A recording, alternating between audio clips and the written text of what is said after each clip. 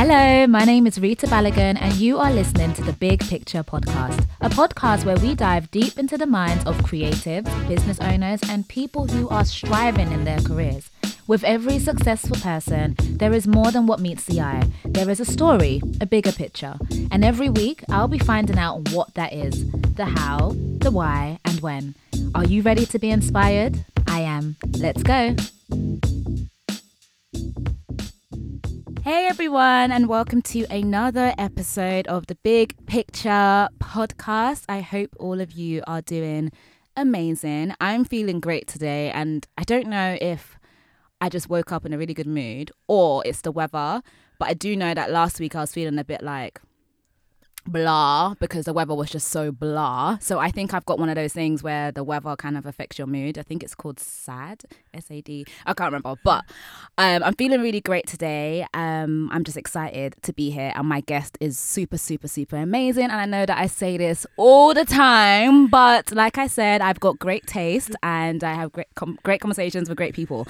So I don't have a word of the day because, like I said last episode, I'm not going to do the word of the day anymore because I just felt like you guys weren't appreciating it. But I do have a thought. So I don't know if a lot of you know this, but I went to New York when I was 17 years old to study acting. And it's a bit mad as a 17-year-old to just decide to go to New York to study something. At this point, I hadn't even been to New York before. I didn't know what it looked like, but I was just so fearless. Like, I just felt like that's what I had to do. I wanted to act and I had to be in New York and I had to be in a drama school, and I just didn't take no for an answer. And I was thinking about that a lot this week because I feel like often as adults, we get really scared about things. And, you know, there might be like, I don't know, like an idea that you may have, and you just start thinking of all these adult things like, oh, what if it doesn't work?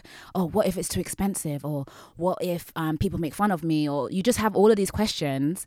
And for me, that's how I've been feeling recently. Like, I've been feeling like kind of scared about things that I want to do, like, you know, and my friend just reminded me that I need to go back to that 17-year-old who was fearless and didn't know what New York was going to give to me, but knew that that was the way I had to go in order to get closer to my dreams. So I guess my thought of the day today is just be fearless. Like, it's either it's going to work or it's not going to work. But if you just sit down thinking about it, it's never going to happen, and you're going to be angry at yourself. And that's the place that I was at. You know, like when you do stuff, you can blame other people, it's one thing. But when you know that you are the reason why things are not happening because you are not doing the things that you're supposed to do, listen, that anger is different because you're angry at yourself. So in order to not be angry at yourself, if you've got an idea, you've got something that you want to do, how about you just give it a go? Just try it. We've got a few months left in the year. Just give it a go. Like, don't think about, is it going to work? Oh, do I need more money? Just jump. Literally, just go for it. So that's my thought of the day. I hope that resonates with you. Moving swiftly forward, I want to talk about my guest, who I feel has done exactly that. She's created an incredible magazine. She's just done it. Everything she does, every time I describe her as someone that does things to perfection. Like, if you've ever had the honor of being at her event, everything is on point. Like, it's just immaculate, and it's so inspiring. It makes me not want to do things half-heartedly because you just feel like everything she does, she's thought about it, she's planned it, and you literally feel like you're a millionaire and you've just been invited to this really posh event. So it's none other than Ruth Afolabi. Did I say it right? Yeah, you did. Yes, I did. How are you today? Good, thank you. Thank you so much for having me. Thank you so much for coming. I imagine that you've got loads to do, so I'm really glad that you're here with us today. Thank you so much. Good. I'm just going to get right into it like I always do. And I guess my first question is, who is Ruth? And when I ask that, I literally mean like, what is your journey? Because I know a bit about it, but I want to start from like the beginning, because I always feel like people's beginnings is kind of what molds them into who they are. So who is Ruth? So to go back to the very beginning, so I was born in Nigeria, moved here when I was 6 months old. And my parents, I think a lot of people often say things in your childhood shape you. I have incredible parents, and I think more than anything what they instilled in my brother and I wasn't just showing us faith through their life, but also empowering us that we could be anything that we put our minds to. They always like encouraged us to work hard, like, you know, don't just sit there dreaming and hoping that you're going to be doing this, but always would support anything that I wanted to try. So whether it was the piano or violin, or I started using computers when I was like 4 years old. I remember like my dad's Apple computers, athletics, tennis, and I think just that I guess curiosity about the world is something that has stayed with me, but definitely from a young age. And I think also being Nigerian, like the hustler spirit, as you all know, was something that just, you know, I started my first business when I was 7, which was selling friendship bracelets in school. It wasn't profitable at all because like my childminder would help me and it would take me like 3 hours and I'd sell them for like £1. So it wasn't at all a profitable business. But I think from that young age, I was always encouraged to like try new things, and failure was never something that was like seen as a bad thing in our house. It was just like, you know, you try something, it might work for like 3 weeks, then you go on to something else. So I think looking back, a lot of that has like shaped my journey now. We moved around a little bit. So I lived in Lincoln, I lived in Leicestershire, and I think one thing that I've also seen through my journey is always embracing the fact that I'm different. So particularly like when I lived in Lincoln, a lot of friends at school, they'd never even seen a black person. So I remember at school they'd kind of be like trying to wash off my skin, but not in like at all a racist way. It was just like they literally had never seen a black person like in their entire life. But I always was comfortable with the fact that I'm really different, and actually saw that as like a unique selling point rather than, oh gosh, there's no one like me here. And then the last thing I would say that really shaped my journey was going to an all-girls school. So I went to the first all-girls school in the country, which has been around for like 150 years. And I guess now people often ask, like, how have you had the courage, or do you ever feel that being a woman kind of might make things harder? And honestly, I think from school, I never ever thought about that. We always, obviously, we were the only people there, so always assumed like we could do anything. And so it's never even crossed my mind that being a woman would hold me back in any way, which I think has as well given me a passion to see other women empowered, which I think is really important in today's world. Wow, that is really, really interesting. I've never really heard anyone's perspective in terms of like going to a girls' school. It's always been like, oh, it was bitchy. Yeah, exactly. And all that stuff. But actually, it's so true. When it's just you guys, you're not thinking, oh, we can't achieve this. It's like everything is within reach, in a sense, where you know that if I put my mind to it, I'm going to there's be able even to do it. in our school anthem, there's a line where we would literally scream called "I'll fear not what men say." And like, if you've been singing that since you were like 5 or 11, it was always like, when I went to uni, that was like the strangest thing for me, where you'd be in a lecture or like a seminar and you'd be talking and either a guy would just interrupt and you're like, oh, I'm sorry, did you did you not hear that I was talking? I was talking. Or what some men do, which is a woman will make a really great point and they'll make a point that's the same point that you've made. It's like everyone heard what I had to say. Just said it. But I think in that it's always been, I'm so grateful that I had that from such a young age, because it's meant that going into the world as a black person, as a woman, I've never felt that people might not take me seriously, or I might be restricting opportunities. I can only be who I am, and I will embrace that to the best I can. Wow. So you studied politics? Yes. Right? First of all, what made you decide to study politics? Because you're not doing politics now. So how did that come about? So I think for me, the idea of like change in society, as cheesy as that sounds, was always important. But going at school, I was the only black girl in my year. So I remember being in politics lessons, and one, looking around and seeing there's no diversity, and two, then we'd be given the stats of like how many black people were in parliament, how many women, and I was like, this is just ridiculous. And then I watched this Ross Kemp, is that his name for Eastern Standards? This documentary on knife crime, and a lot of what people were saying is like they don't see anyone representing their interests in the House of Parliament. And it just really struck me that like often as minority groups, it's easy to get very stressed and agitated when we don't feel like our interests are being represented. But then also sometimes there are things that we need to say to ourselves that we're not always a victim in every situation. Yeah. But I feel that whenever that's said from somebody who's not part of that group, you're seen as being racist. And I was like, two, there is racism in society. There's a lot of institutional racism in a lot of industries that needs to be tackled. And you need people at the table who understand the issues and challenges that we face. But equally, there are certain things that we do that don't help ourselves, where we also need leaders to speak to those issues without it seeming like it's being racist. So representation was a big reason why I went studied politics, but then realised that for me the pace of change was not be something that as the passion is just not I get it. It just wasn't going to work. So after the first 3 weeks I realised it wasn't for me. But I'd be like to my parents, oh, my friend dropped out, and they're like, that's wonderful for your friend, but you'll be staying here till 2010. Which I think, to kind of look at my journey, the one thing that I am grateful for is, I think, particularly as millennials, we have a thing of like, there are so many opportunities, and like if something doesn't work for you, just move on. And I think doing something that I literally disliked, besides when I did my dissertation on Obama, was actually a good lesson for life, that even when you get to do the thing that you're passionate about, there's still going to be aspects of that you don't enjoy, and that's just life. So looking back, although I don't remember anything that I studied, I think it was a good lesson in the discipline of doing things that you don't always enjoy. That is really, really important what you just said, because some people, they would say, I don't want to do this 9 to 5 because I want to have my own business, and I hate this 9 to 5 because this is, they have their reasons for, I don't want to do a 9 to 5 or whatever. And I've had people say to me, I don't want to do a 9 to 5 because I just don't like working for people, and I don't like to be controlled.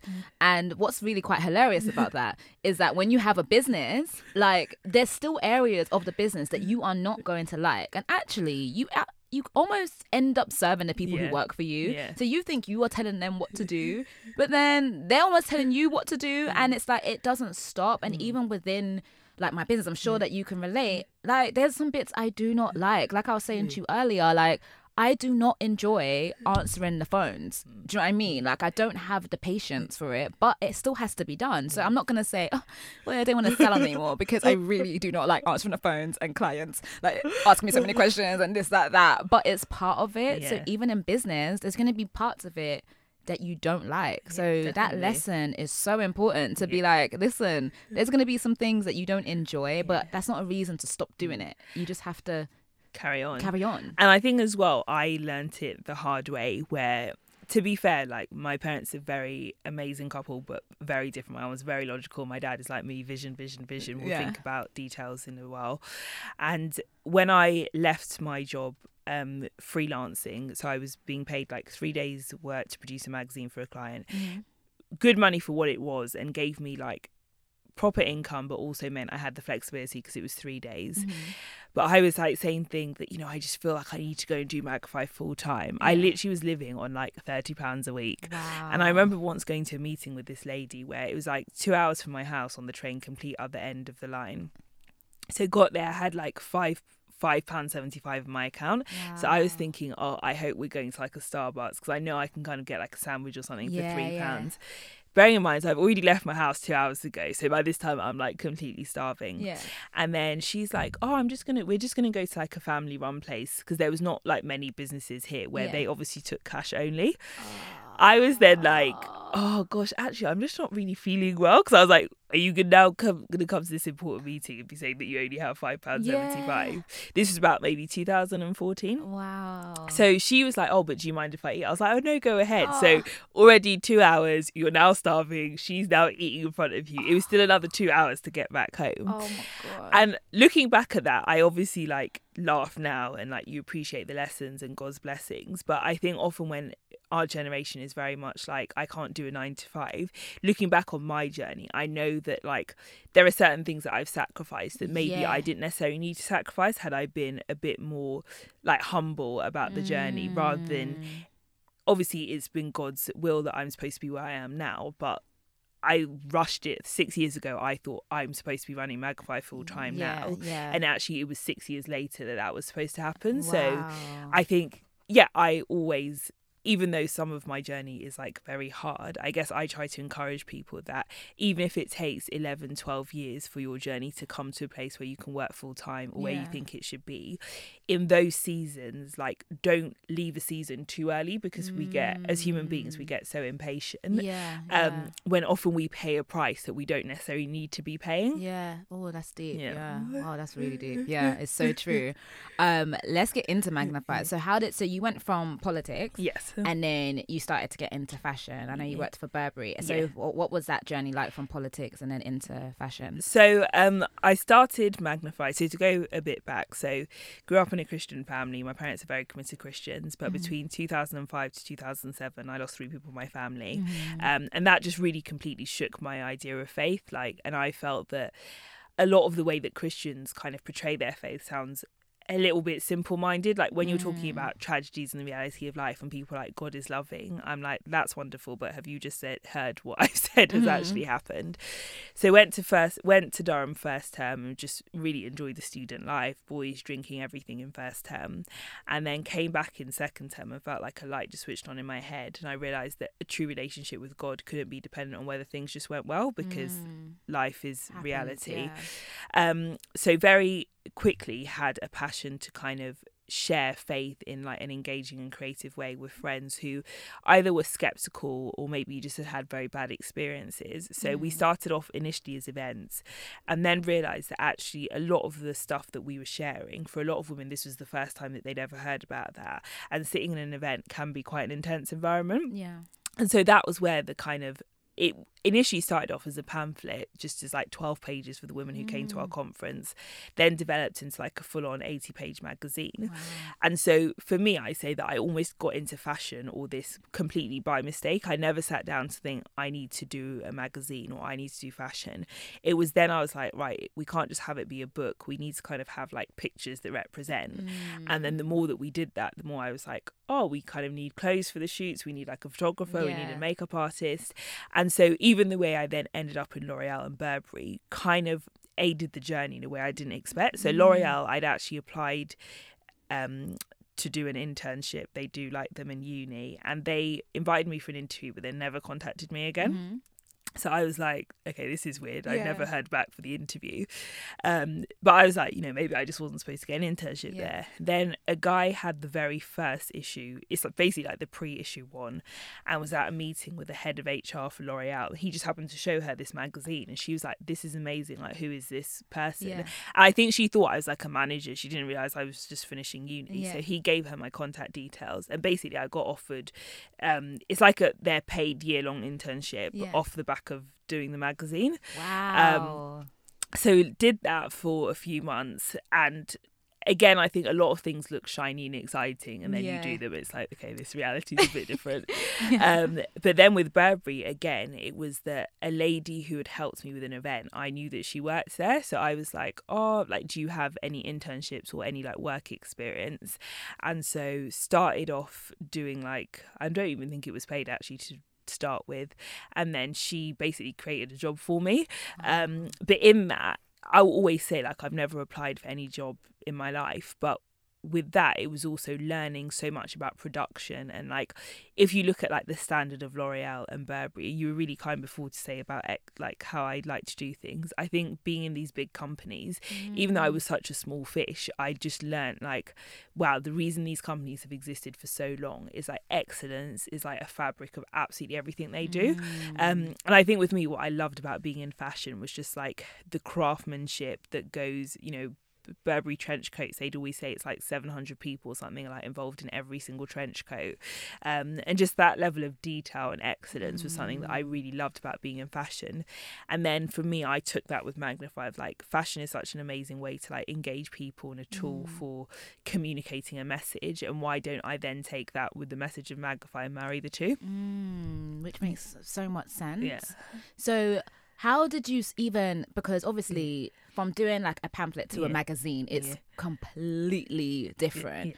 So how did you like transition from that, like to create an 80-page magazine? Like, I'm sure it's expensive. Like, it sounds like a lot. So I think firstly it was that we, so to talk about how we even had the funding to do the 80-page.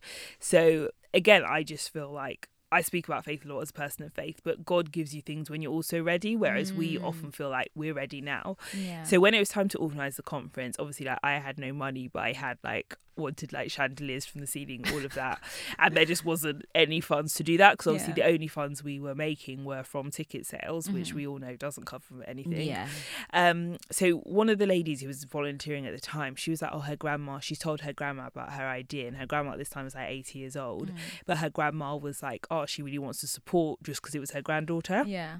This literally went on for like 12 months. So obviously by like the week of the conference, I was like, I don't know where this woman is, but like, let's not worry about it. We'll just have to make do with what we can.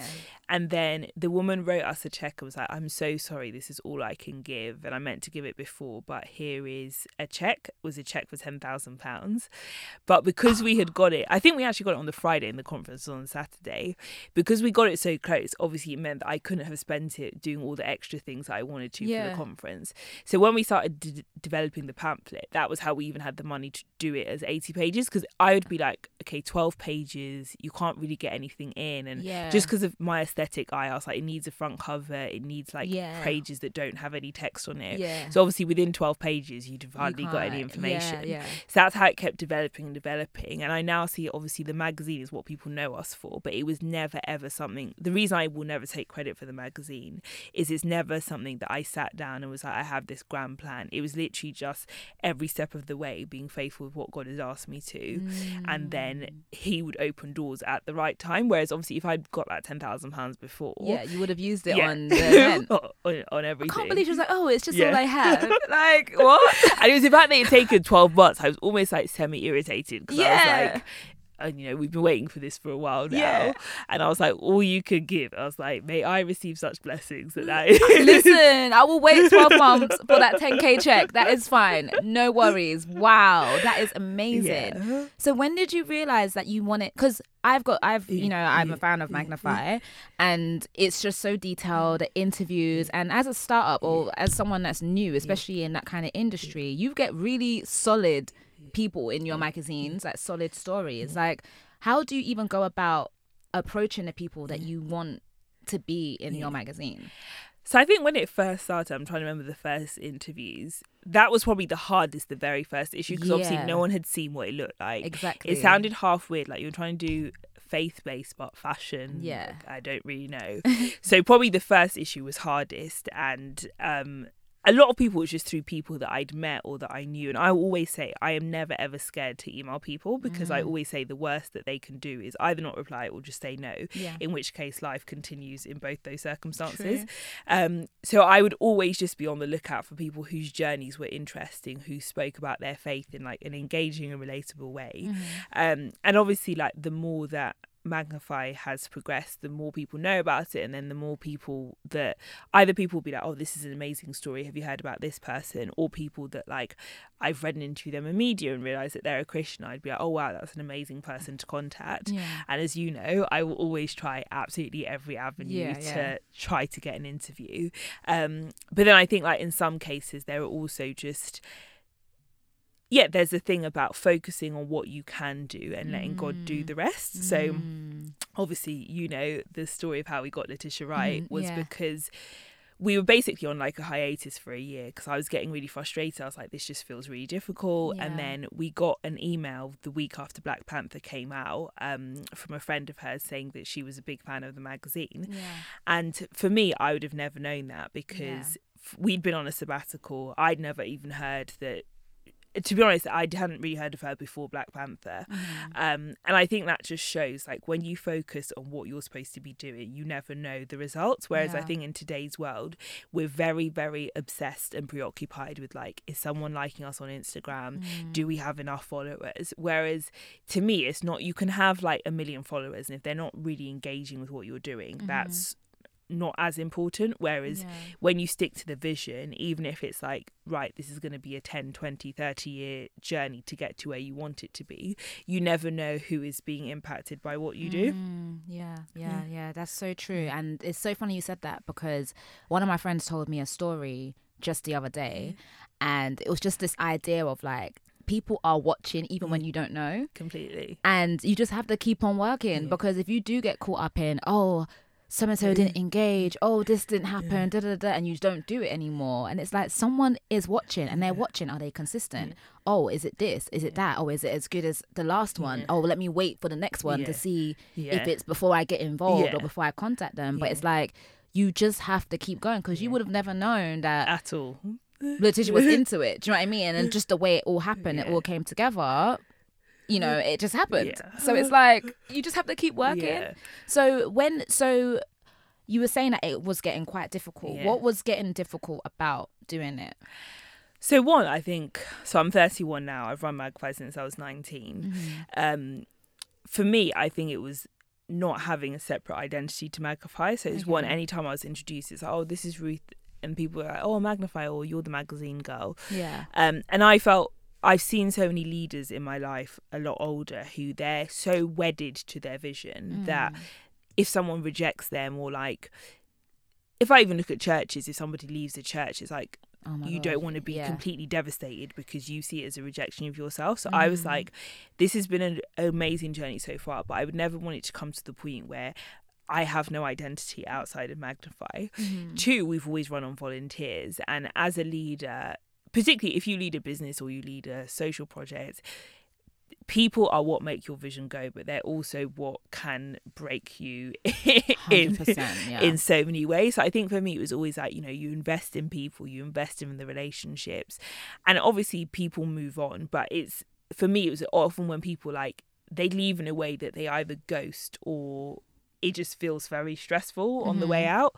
I think you just feel so battered and bruised, because as a leader, you don't really have the space to like share that with so many people. And I can imagine, like, you as a business owner, when you're going through hard times, you're not necessarily going to be going to work in the staff meeting and be like, guys, I feel like giving up, because obviously people are like, I don't know why I'm here then. Exactly. I learned that the hard way, actually. So I think for me, that was a lot of it, was just feeling like this is so lonely. And then also just financially, like, putting so much, I was not even ever earning that much, but putting so much of my own money, and then like always taking breaks, because it's like in between issues we were basically trying to like fundraise for the next issue, which is really stressful, because then you're working with people who are like, oh, when's the magazine gonna be out? Or you're like, it will be out soon.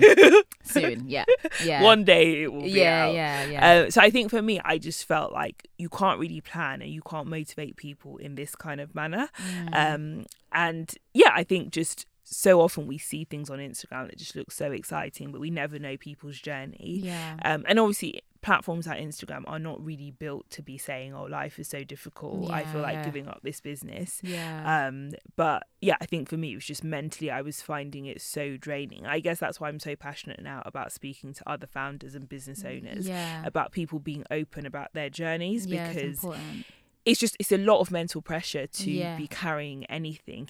It's mental pressure for you, because I've never really heard anyone who runs a project that they really believe in be like, oh, I switch off. Like, you know, I go on holiday for 4 weeks of the year and I just don't think about that doesn't. Even on honeymoon, I obviously tried to like not really be checking on emails, but like once every 2 days, once a day, I would still have to check up on it. We're not at the size where I can go away for 3 weeks and then everything will still be intact when I come back. So I think for me, just the mental pressure I was finding, like, I need a break, otherwise this is going to break me. So how did you get out of that? Because I know, like what you said, I can relate to it so much. It does get to that stage where you're just like, I can't do this anymore. This is actually a lot. And you want to kind of hit that pause button and just be like, no more. And then it's easy from that stage to just, oh, I kind of like this relaxed thing. Let me go on to something else. Was the driving force the fact that you want to empower women, you want to allow people to know the faith and stuff like that? Was that your driving force to say, do you know what, I can't never do this again, I have to keep on going? So that was part of it. And I think actually having a break gave me perspective, where I was like, this is what I feel I've been created to do. But when you're just go, you can't ever take time to be like, wow, I actually feel very blessed and grateful to get to run this, but I needed that break, because I think when you have a break, you come back to things with fresh eyes. I realised, right, it hasn't been working the way we've been doing it. The vision can't change. And then I guess even things like the email from Letitia's friend, those things I feel like God often drops reminders to be like, I've still got you, I've still got this vision. And so I think for me it was like, actually when I took my hands off it, seeing that opportunities were still coming, I was like, wow, I don't need to literally run it in a way where I run myself to the ground. And again, speaking from a faith perspective, I felt like when I started Magnify, it was very much like almost like God as a father and me as his daughter doing this together. And then I felt I got to a point where I was like, thanks God, it's been wonderful, I'll take it from here. And then literally try to do everything in my own strength. Whereas having that break, I was like, okay, that's not a sustainable way. I'm 29, I don't want to feel like I'm like 60 years old already. And then this last thing was probably, I read the book by Jack Ma of Alibaba, and he said that he'd always talked to his staff about building a company that'll be 102 years old, at least, so that it stretches across a century. And so he was like, what are you doing with your organisation or your business that means that it's actually going to be here? It will outlive you. And I think that's another thing, like, our generation, there's so much that we do better than like any other generation. But I think I would often, and my husband always say like, babe, just focus on like what you're supposed to be doing at the moment. Other opportunities might come your way in the future, but you can't do 600 things at once. And so I think for me it was a thing of stay the course that you're on. Whereas yes, I might see like, somebody started an organisation last month and it's already got 10,000 followers. That's wonderful for that person, and that's part of their journey. But like my journey, I need to focus on like, I want Magnify, my great grandchildren, I want them to still be hearing about Magnify. Which if I do the kind of 600 million per hour pace that I'm doing now, it won't even make it to my 40s. So I think, just having the perspective of like, I have all these dreams and aspirations for Magnify, but it doesn't literally need to happen today. Just took a lot of pressure off of me. I relate to that so much, because I'm like that, where it's like I get an idea and it's like, I need this to happen tomorrow. Like it needs to happen right now. Like I used to with this salon, I've got a photo shoot. Okay, this has to happen in 2 weeks time. And suddenly I'm like rushing around, touching money that I shouldn't be touching, saying, we'll come back. Got to do this shoot. Model. Rushing the hair, rushing everything. And sometimes it works and the shoot turns out amazing. But then what started to happen is it wasn't turning out amazing anymore, and I'm just wasting money. Like I remember one of the shoots that we did, I spent so much money on it, like just on the venue, just where we shot was so expensive. And I promise you, I do not like any of the images really. Do you know what I mean? And it was just such a big waste of money because I was rushing it. So now I'm very much like, do you know what?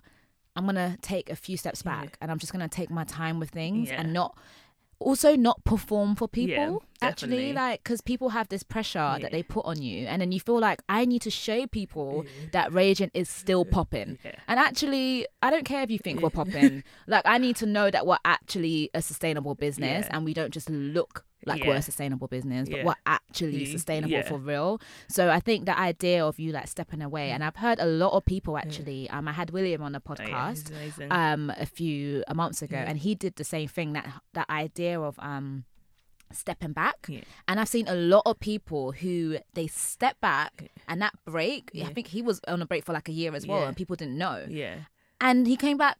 And it's just, do you know what I mean? And like you've come back and it's like, boom, Letitia Wright's on the cover, and it's like, whoa, like, do you know what I mean? So I think it's important as creatives to just take a step back and go into hiding, like, and just go into this quiet time to just figure things out, and think. Because I think what you said is so true about performing for people. Because I think particularly as a creative, in a sense, our relevance is only as much as the last thing we've created. So if it's like, you did something 2 years ago, it's like, that person's disappeared. What happened to them? They still doing it. Like, what happened? And it's like, I'm still here. Like, I'm just not doing what I did before, and that is pressure, you constantly feel like you have to show people that you're still relevant, that you're still important, that you're still worth investing into. And it's actually a thing of, if social media wasn't there, you would just be doing the work. So just allow yourself to do the work, and the fruits will speak for itself.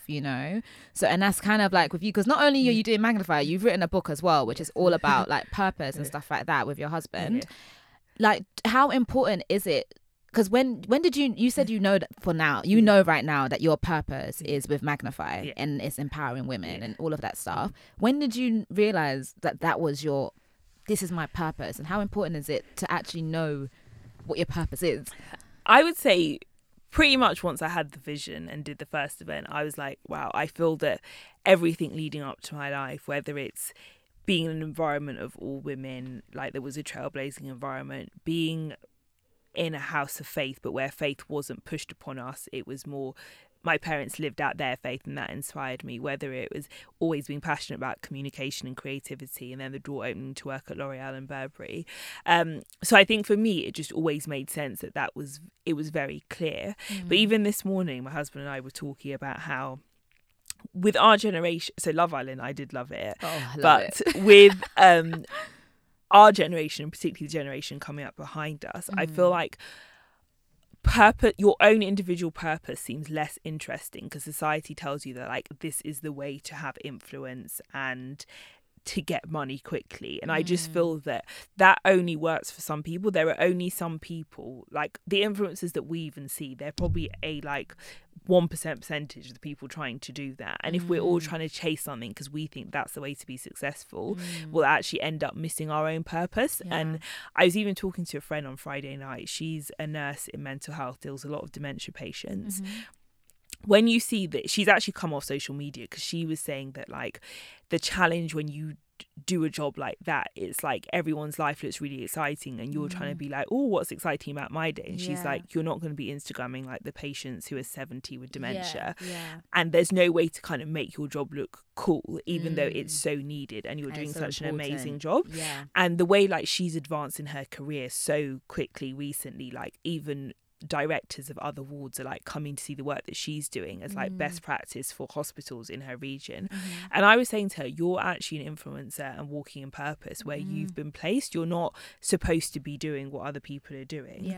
And so I think for me, purpose is just so important because like even when I got married, I took 4 months off social media because I think it's so easy in our generation to get carried away watching other people's lives consistently and then thinking like, oh, you know, this person released a webinar series, I've got to release a webinar series now because this could make me loads of money. Or this person, they quit their job, I need to quit my job even though I have no savings because it worked for that person. And I feel that we're then just kind of always chasing our tails, whereas we'd actually find peace and contentment where when you find what you're supposed to be doing in this season. And the reason I say in this season is I think we get overwhelmed also thinking like, my whole life purpose, you know, what I'm doing now could be different when I'm 40 or when I'm 50, but having peace that we're doing what we're supposed to in this season is just why I'm so passionate about it, because I just think all the messages we see from society tell us the opposite, tell us that like purpose and real influence is found only in this way if everybody knows that this is what you're doing, rather than we need people in every industry influencing, building relationships that make an impact. There's not space for us all to be doing this one thing which we see. Exactly. And it's just, that's important. Like the fact that, because I feel like I get caught up in that sometimes where it's like, so and so is doing this, or maybe that's what I need to do more of in order for me to get to where I need to get to. But it's true, everyone has a different journey, and that's what just makes us all so different and so unique. The fact that we all have to take different steps to get to where we need to get to, and it's just embracing it and embracing the season that you're in as well. And that season might be hard. Do you know what I mean? Like it's a hard season. Like when you spoke about going to meet with someone and with 575 do you know what I mean? That's really, really hard, and that's probably something like a lot of people don't know, but that's part of your journey, and that's like that's part of who you are now. Do you know what I mean? If you didn't go through that, maybe it would be different, you know? And if you didn't go through your break, maybe it'll be different as well. Like maybe some people don't need a break, but everything is different for different people, and that's completely okay. So the idea of that, your friend knowing that on a day-to-day basis, and that's what's actually quite scary actually, the fact that you are doing something so impactful, helping people, changing people's lives, but social media will make you feel like you're not doing anything because it's not flashy and you're not at I saw it first event, you know, which is great. But do you know what I mean? Like you just suddenly feel irrelevant. But what you're doing is so irrelevant, you know, and it's so important. So that is kind of scary actually. really scary. So how did you guys go about when did you decide that you wanted to write a book? So again, I think realizing that sometimes we have dreams and sometimes they're for now, sometimes they're for later. So we had actually said about 2 years ago that we'd love to write a book together, but in around 4 to 5 years. So when we're married, settled, like life is comfortable. I love that. 4 to 5 years from now, we're gonna write a book. And I guess for me, that's why, one, I think social media can be really powerful too, but I think it's important to also portray yourself, almost to see your account, if you have a public account, as your kind of personal billboard in a way. So portraying yourself in a way that you want people to see you. So if you want to be taken seriously, not that you have to have a super serious account, but also share your values, share what you're interested in. So we had no idea that same thing about people watching you. Our publisher now had been following me on Instagram, didn't have a clue who they were, and they're the oldest publisher in the UK. So then approached and said, you know, we've been watching your Instagram and like some of your YouTube videos and been reading your blog. We'd really love to chat to you about whether you're interested in writing a book. This was in the middle of like planning our wedding, which is incredibly stressful. So I was like, one, this is amazing, but given that we'd said to God our timeline is in like 45 years. 4 to 5 years. Oh, we said 45 years. And I was like, when God, we can barely 45 stand. years early. Like, come on. We're meant to be in our 60s when we're doing our book. So yeah, we were obviously really shocked, and the fact that had come from social media, well, we didn't even know that I didn't even know who they were, so I didn't know that they were reading anything.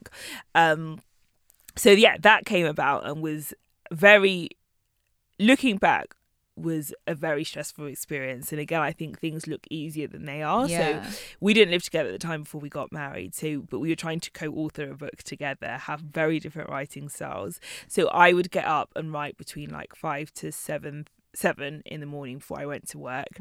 And then my husband, who works in the city, he would get home at like 8, 9, take an hour to like eat dinner, and then he would write for like 3-4 hours late into the night, and then we'd meet up with our publisher to then like go through the millions of things that were not right, because obviously it was our first time. So yeah, in the end, our deadline became like 2 months to write the book, as well as planning a wedding and also trying to sort out 1,000,001 other things. Wow that is mad. Like, from your Instagram, how fascinating is that? Like, I just can't believe that. Because I think like even now there's like so many people that I save as like people that I want to connect with Magpie or in the future interview, and I probably might not contact those people for like 2 to 3 years, but you never know who's like watching what you're doing. That's amazing. Wow. See, I was about to ask like what's been the most challenging thing that you've like gone through, but that sounds like it was really challenging. But then I've still asked the question, like, what in your journey so far, in terms of, you know, you've gone from, you know, like working in the politics and uni, which was just hard because you didn't like it, into fashion, building your own magazine, like doing the events with it, and now you've actually got like a building. So what has been like a challenging moment for you, and how did you overcome it? I know you mentioned a bit earlier, but has there been any other challenging moments that you've had that you've been like, whoa, this is a lot? So 2 challenging moments. I guess the first is just the nature of our vision, that it's faith-based, but we're trying to be out in the culture space. So one, you get told no 10 times more than you get told yes, whether it's that people feel nervous to work with you because they're like, oh, I'm not really sure about religion, and that can be hard because obviously we completely respect everybody's personal views, but we also know that like there's a standard we're trying to aspire to, and there's certain people who know how to deliver that standard. So I think for me, one, just the resilience of like, even now, the next issue is coming out in less than 2 months, and we're still trying to finalise like 3 of the big interviews. So knowing that you're just constantly in this stage where you're just hearing no every day, where you just have to build up that resilience. But sometimes it feels like, this is just a lot on like, and even today it was like we're trying to sort out a beautiful location for tomorrow, gifted by a PR company, but obviously like it was very last minute and they said no. So in my head, I'm thinking like, right after this, I'm going to like try and find a location for a shoot that's 8 a.m. tomorrow. Wow. So I think, yeah, just being told no. And because we're a startup, it's not that you just have like, oh, we'll pay you £10,000. Yeah. You're It's easier, isn't it? If you've got like the massive cash, you can be like, well, hey, here's 10K for a full day shoot. They're not going to say no. Yeah. So yeah, I think that's hard. And then I think a lot of founders would relate is just finding the right people to work with and execute your vision, because I can't remember where I heard it, but 3 things: chemistry, character and competence. And I think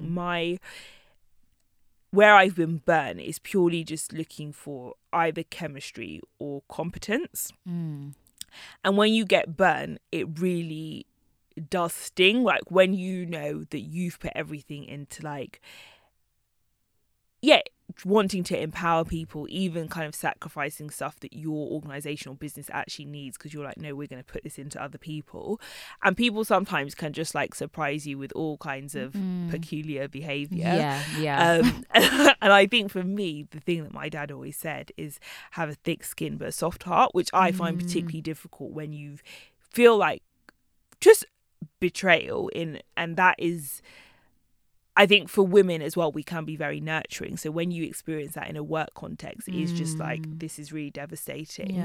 So I think, I found that particularly hard, and that as like strong and resilient as I want to be, some things will literally feel like you're going to be broken from this. And when it's people that's involved, because obviously people is why we do what we do. But then, we're all human, people make mistakes, but I think for me, it's just the unpredictability of how people's behaviour can surprise you. I find sometimes very challenging, and just, always praying for wisdom that, God, the people you want us to work with, open those doors. People that you don't want us to work with, close those doors. It's really important. And those closed doors can be really hard sometimes, you know, because you might not even want it to close. It's like, whoa, God, that's random. Like, I wasn't expecting that one to close. Take this one instead, you know. Because I was talking to a girl who came up to me. She's a founder as well, and her business, sadly, she'd partnered with someone and ended up losing like tens of thousands of pounds as a result of it. And I was like, oh God, well, maybe God, you have actually really saved me, because that didn't happen to us. But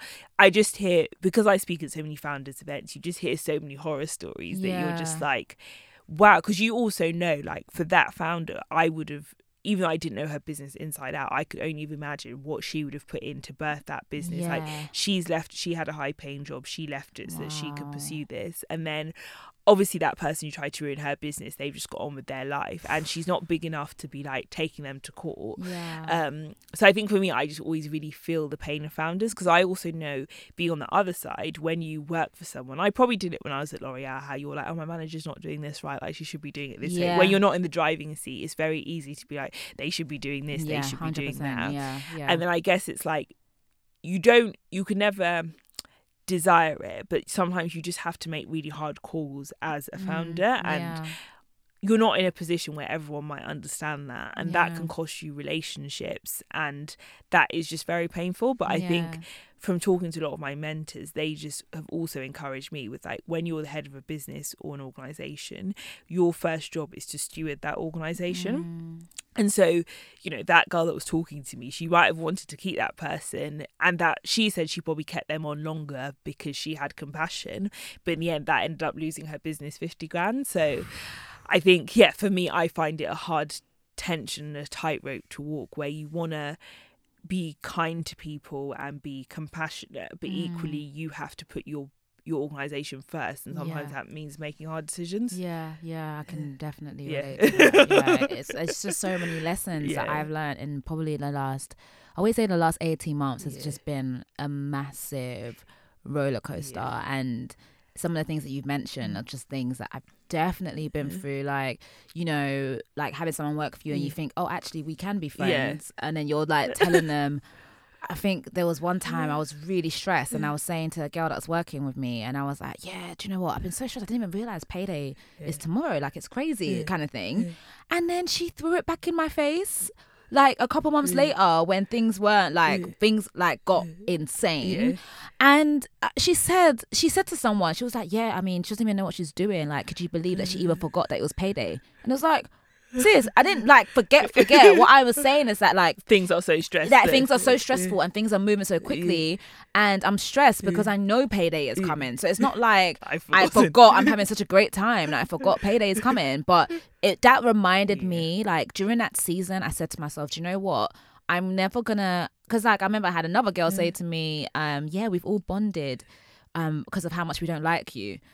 And I allowed her to say that to my face. And I was just like, no, I'm never doing that again. I'm never giving that kind of access where you think I'm a robot and you can just say these really mean things to me and it's just okay. Yeah. But it's just that thing. It hurts more when you're actually being kind and you're trying to say to people, yo, I know that I'm doing this and it might seem like it's just for me, but this is for us.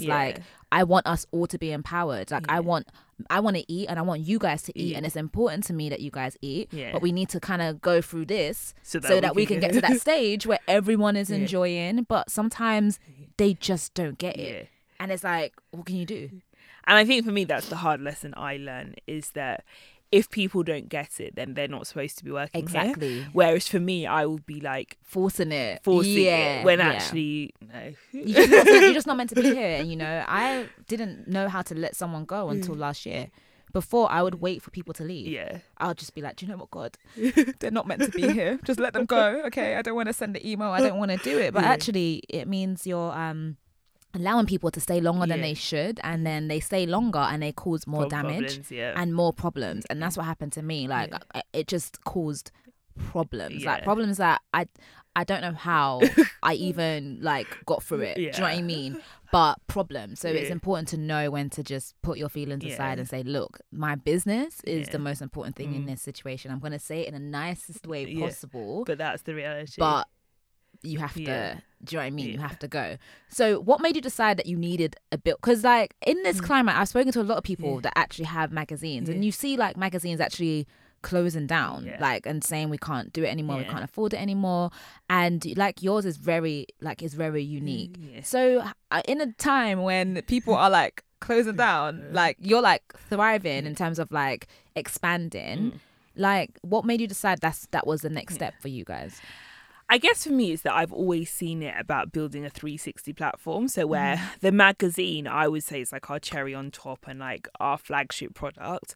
But within that, we have to have a number of things to sustain that. So people and building relationships are crucial to what we do as an organisation. So for us, events now, we're getting to the point where we're running 3 to 4 events a week. Wow. And that is, I guess we've also seen that the type of organisation we have, social media, we cannot rely on that because for me, I find running a business account very stressful because it's not the same with the person. I love your Instagram, but with Instagrams, you can be yourself. Whereas when you're running a business account, there's the tone of voice and different things. It's very hard to communicate that. Yeah. So I think for us, we've seen that offering a range of events. So whether it's masterclasses that are for women to do with business or careers, or roundtables that are more intimate and people who are influencing their industries, or Magpie Mondays, it just means that we're creating more of a base that then those people are so impacted that they then tell their networks at work, their friendship groups. So that then when we have a magazine, it's you've got a committed audience who already invested because you've made them feel a certain way.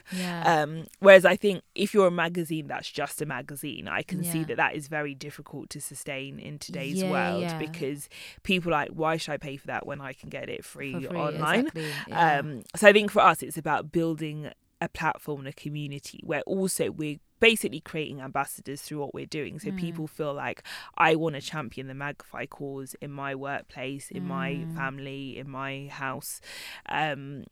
For us has been important because I think a magazine as a standalone thing is very difficult in today's climate. Yeah, I agree. It really is. Was it difficult finding that place? Because it's such a unique building. It's 3 floors, it's beautiful. So what kind of challenges did you face when you were, because I know it's one thing to say I want to have a building, right? And it's another thing to actually find something that actually matches what you want. So how was that for you? So I think, again, going back to sometimes we have an idea, it doesn't mean it needs to happen now. So 6 years from last year.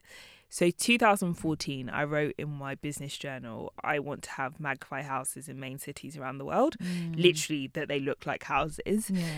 obviously in 2014 we had absolutely 0 pence. Yeah. So then when we started looking for an office, we were actually looking for like WeWorks and different things, but they were like so expensive. And at that time there was 2 of us before there was 4. So I was like, even the places that were 2 were like £2,000 excluding VAT. So I was like, this doesn't make any sense, because even if we have like a volunteer over summer, we would need to pay for a desk for them for like £500-600. Yeah. So that then with events we'd have to be hiring, and we'd already had such bad experiences of being gifted venues for events and then like the venue cancelling like a week before after you sold tickets. Oh my god. So I was like, we just need somewhere where we can like do different things. And randomly I just said, oh, let me look into like commercial property. Never heard anything about it really. Then found this space that the landlord, he had never rented it out before, but has had the building for like 30 years. And literally, like, we came in on a Tuesday. He said that there was like another company that came, but we were like, no, this is for us. So it still took like 6 months, like, finalise the lease. But again, it was never something, that was never our intention. It was more like to look for the WeWork spaces, whereas we've just been really blessed, given like the rate, the area is like perfect location, where we're basically near like 7 different rail stations, line stations. So yeah, I just feel really blessed, but also knowing that when God gives you a dream, you don't discount that even if it doesn't happen now, because my thing was really about having a hub that people could come into and actually feel like they're at home, but where we could do different things, whether it's small shoots or have an office or do meetings or events. So yeah, definitely. And the road is, what's the road again? Holywell Road. Yeah, Holywell. So it's Holywell. The adjacent street is Worship Street. The adjacent street is Tabernacle Street. So it was literally like church district. Yeah. So literally, and I think for me that was a big thing. Was I can't remember the year, I'm not a historian, but there used to be a time where that was a very faith-centered district in that place, and so I really see it as like reclaiming it for faith in such a beautiful way. I feel really honoured that we are there. That's amazing. Like, and every time it's like they've been around for years, like 30 years ago, 150 years ago. Like, you just get these things that's like got so much history behind it. Even like down to the school that you went to. That's so. And I think like that's fascinating. Another thing I've also learned from my parents. As much as they encourage me, they always say, like, you know, our generation, we always think we're the first to do everything, and like no one has come before us, and we've just like arrived and changed everything. But also just like, I've always loved learning lessons from people that have gone before. I think that's why I've always loved mentors, or I just love watching like interviews with people like Oprah, where she talks about 30 years ago, this is what she's doing, and this is what she's had to go through to become who she is today.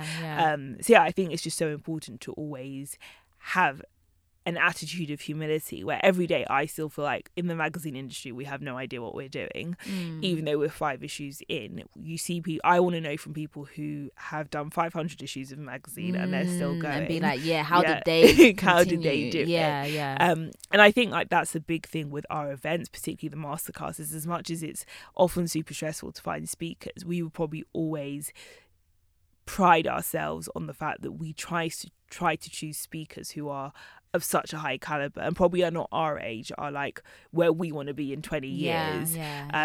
Because I think it's easy to, over the short, like if someone's been doing something for a year and it might be popping on Instagram, but you don't necessarily know in like 5 years will that person still be there. Exactly. And I think it then just over more time allows you to be more reflective about your journey. Yeah, that's so true. Yeah, because you don't know. And I always say, like, my dad says it to me all the time, like, you need to understand that there are seasons and it's unavoidable. It's about what do you do to prepare for each season. And that's why it's important to not treat people in a bad way, because you know what? There's a lady, actually, I'll say the story. There's a girl, like, so where we used to live before, there was a lady that used to clean our house, and she couldn't speak a lot of English, but my dad's always been a type of person, and I guess it's a great thing, but sometimes it's like, come on, Dad, like he sees the best in everyone. So he could meet someone, they may have never been a manager in their entire life, but he would see a quality in them and say, do you know what, I feel like you could be a manager. Wow. You're the manager of my company now. Wow. And that's it. Do you know what I mean? You may not have the qualification or anything, but he just believes that if he's talking to you and helping you, if he guides you, you'd be able to be that person. And it's amazing. So with this woman, she was so lovely. And he just was like, no, I feel like you can be so much more. And he actually did this with every cleaner that came. And to the point, it got to the point we didn't have anyone anymore. And he'll just be like, no, you know what? You've got a lot of potential. So he'll be talking to her and stuff like that, and then she'll be talking about things that she wants to do. And she was going to school for English at the time, and she was getting better. Her English was getting better. She was having conversations with us as well. Really, really amazing woman. And eventually, like, my dad was like, you know what? I think you should get into property. This woman has never done property before at all. He was like, I think you should get into property. Do you know that if you do this course, you do that course, you'll be able to do it, this, that. And my dad does properties. Wow. So that's what she went to go and do. And mind you, like I said, she had never, she wasn't driving at this time. She had never studied properties before. Wow. But this woman was so determined. She got her qualifications. There's like a course, like a little course that you have to do to qualify as an estate agent. She did both levels. Wow. She passed, did her driving test, passed. Wow. And now, like, it works in lettings with my dad. But on top of that, like, her and her husband just bought their first house. Wow, amazing. And it's like, you don't know. And this was probably about maybe 5 years ago. Still so recent. So recent. And it's like, you do not know where someone is going to go. Exactly. So you could see someone and they're an intern, right? And that's what they are right now. They don't have the qualifications to do anything. They're just an intern, quote unquote, just an intern.